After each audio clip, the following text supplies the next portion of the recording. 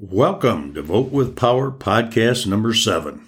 Our topic for today is what crime is doing to America and how can we stop it.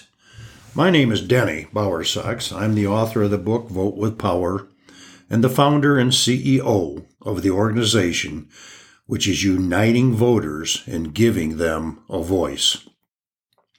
The purpose of my podcast is to keep voters informed what is honestly going on in Washington, the direction of our country that is being taken away from where most voters want it to go, how Americans can get it back on the right path. What are Americans' major problems, the devastating effects, and what can be done to solve those problems, in addition to solutions for voters to have influence over the power currently held by the political parties and big money. Let's take a look at crime in America. How do we like what is happening in America today as far as crime? It's gotten more violent, drastic increases in the frequency of crime, and expanded into most areas of our country. How soon will crime alter your life? Most people don't have an answer for that, yet they feel that crime is heading in their direction like a fire and wind burning across the dry woods, heading to burn down their home. Many people have already experienced being the victim of crime. American values do not accept murder, rape, theft, gang violence, intimidation, carjacking, or any other crimes against our citizens. The media calls these crimes and situations as being soft on crime. That is a misnomer. You can't be soft on crime, but you can be soft on criminals, which in America, the current situation is letting criminals go without bail and without punishment. You can also be soft on the enforcement, which means to me that we really don't have laws. There's no sense in having laws if we're not going to enforce those laws, and there's no sense in having enforcement that isn't working. What percent of Americans do you think want crime to keep expanding in our country? The crime rates on violent crimes are skyrocketing. Our big cities are full of daily murders, and the American citizens are being threatened. Crime on the victim is like throwing a stone in the pond. It not only affects the spot it entered the water, but the ripple effect resonates through many circles, which is the same in crime. It affects many, many people's lives, not just the victim themselves. Crime has no positive results. Anyone with half a brain knows if you reward and reinforce criminal activities, those behaviors will expand. The more criminals who get away with crime and criminals who are released without penalty will continue their life of crime. From my days of studying and teaching psychology, I know that when you reward good behavior, you get more good behavior. But if you reward or give attention to bad behavior, you will get more bad behavior, which means more crime. You don't need a degree in psychology to understand this. It's common sense. Take, for example, the snatch and grab abuse that's going on in our big city retail stores today.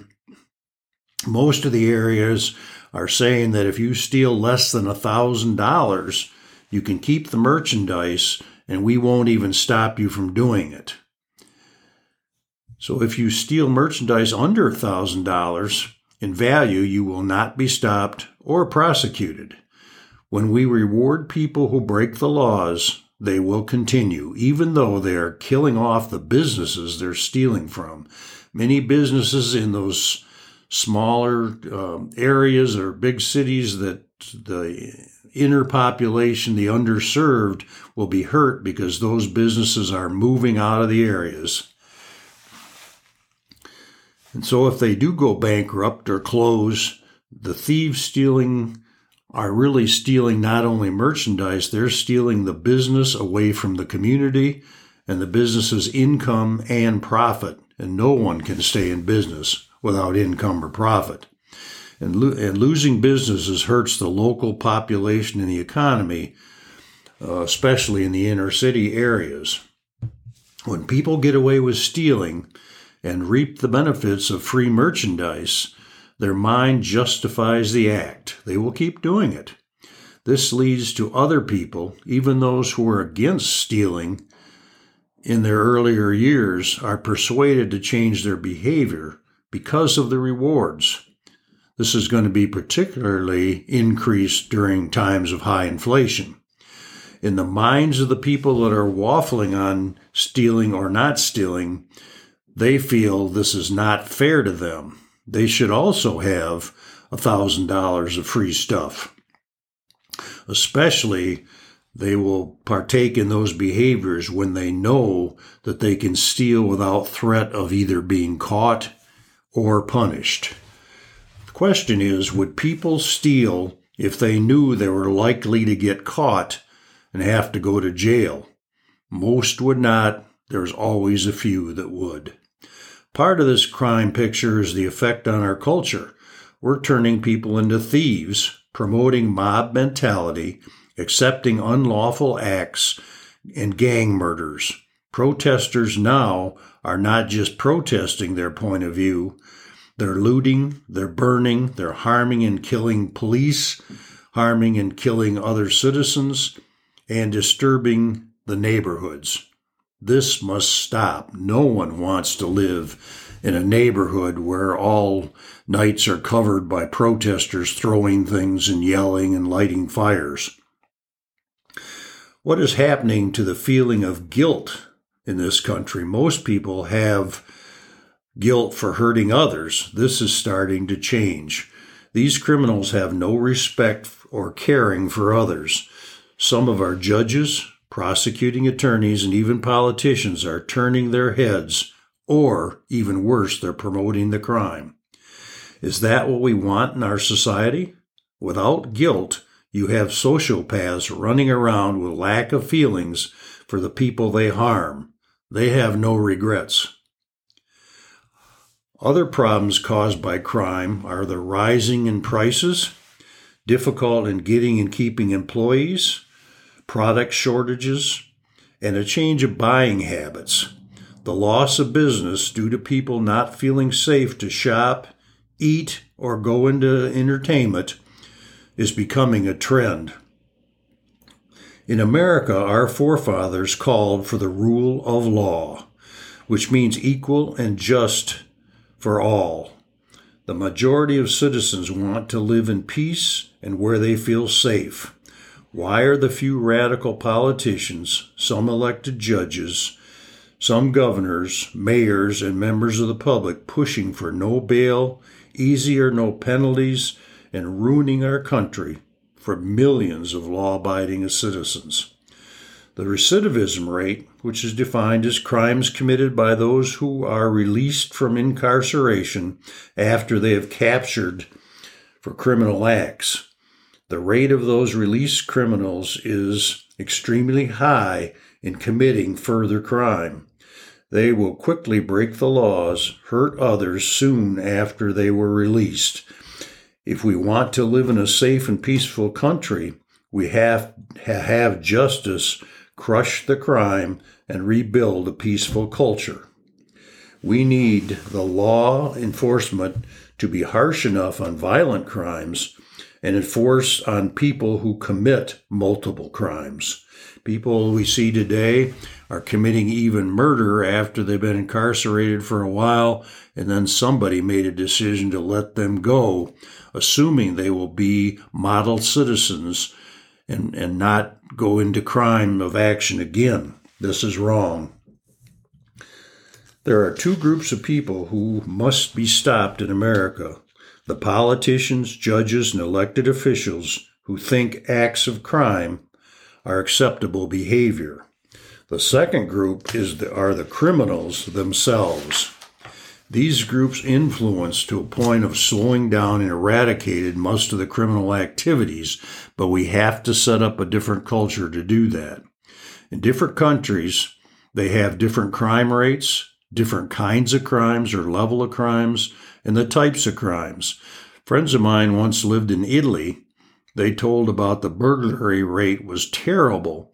Many times citizens would come home to find something had been stolen from their property.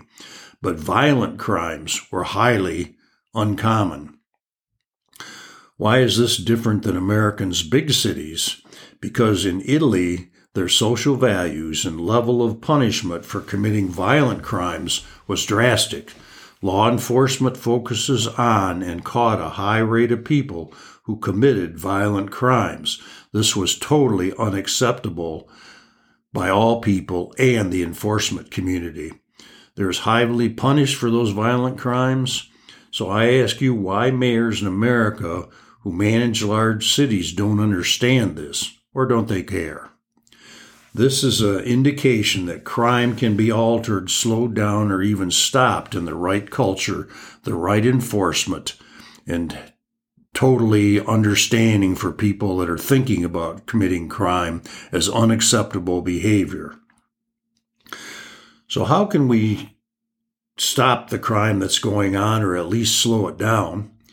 We have to change our culture of the people allowing crime and criminals from getting away without penalty. We need our elected officials in the criminal justice system to represent the majority of people in our country. Americans need to start feeling sorry for the victims and stop rewarding the criminals. Next, we need to assess the quality and importance of our laws. Some laws we don't even need anymore, we're not using, and the ones that are unenforced we need to change. We need to keep modifying the laws we need, get rid of the laws we don't, but enforce the laws that we do keep. We also need to make sure we have a consistent, fair, and just enforcement process. For criminals committing violent crimes, they need to be dealt with enough harsh penalty that alter their behavior or removes them from society. If altering their behavior is not the course, they can't be turned into model citizens, and they should not and cannot belong in our society. Any politician, attorney general, judge, or elected governor or mayor who promotes crime or allows crime to continue without regard to the safety of the millions of the rest of us need to be removed from office. We need to stop defunding the police and expand the police budgets to the level needed to have a huge impact on the criminal perpetrators and their crime levels. We also need to get rid of the gangs who are committing the inner city crimes and cause weekly shootings. Think about this. What if those judges who let criminals go and the rape or kills again once they're out back on the street, should those judges be held for responsible? American citizens are always responsible for results and their decisions. If you decide to drive 100 miles an hour in a 70-mile-an-hour zone, you know, number one, you're taking the risk of being caught. Secondly, you will pay a high fee for driving that quickly. Worse is that you could kill yourself or someone else. So we need to make people focus on, be aware of what they're about to do, realizing they're about to get caught, and that's unacceptable behavior.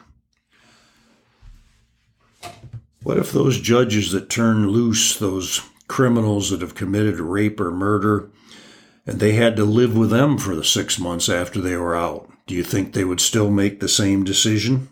I think not. How we in America turn against crime. The fastest and best way is the majority of voters to join our organization, Vote with Power, through the communication loop with our representatives that enough is enough of the crime. How can we turn against these criminals? Is by communicating through our representatives that we will not accept this behavior.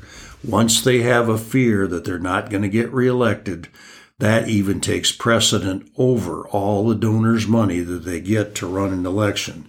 Remember, every vote counts more than money to buy advertising to get votes.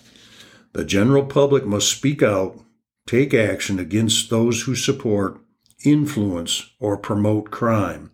We, the people, need to step up and take action to change America and make it a safe place to live for all. Please join Vote with Power at votewithpower.com and take part in changing the direction you want America to go. If you visit votewithpower.com, you can get more information, not just on crime, but our border crisis, our inflation problems, and many other problems, and the direction our country is heading.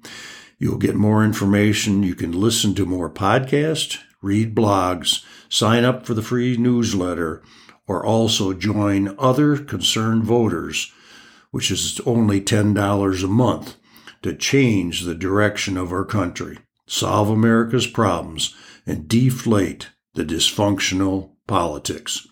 Remember, without voter input and action, we will lose our democracy. Without democracy, we will lose our freedom. Without individual freedom, we will end up in a dictatorship or oligarchy. If you just look at Russia and China and North Korea, would you like to live in those places? Voting in America is a privilege. Making your vote count is every voter's responsibility. I hope you visit votewithpower.com, make it a great day for freedom, and talk with you on the next podcast. This is Denny Bowersox saying goodbye for now. Thank you for listening. I'll talk to you soon. Bye.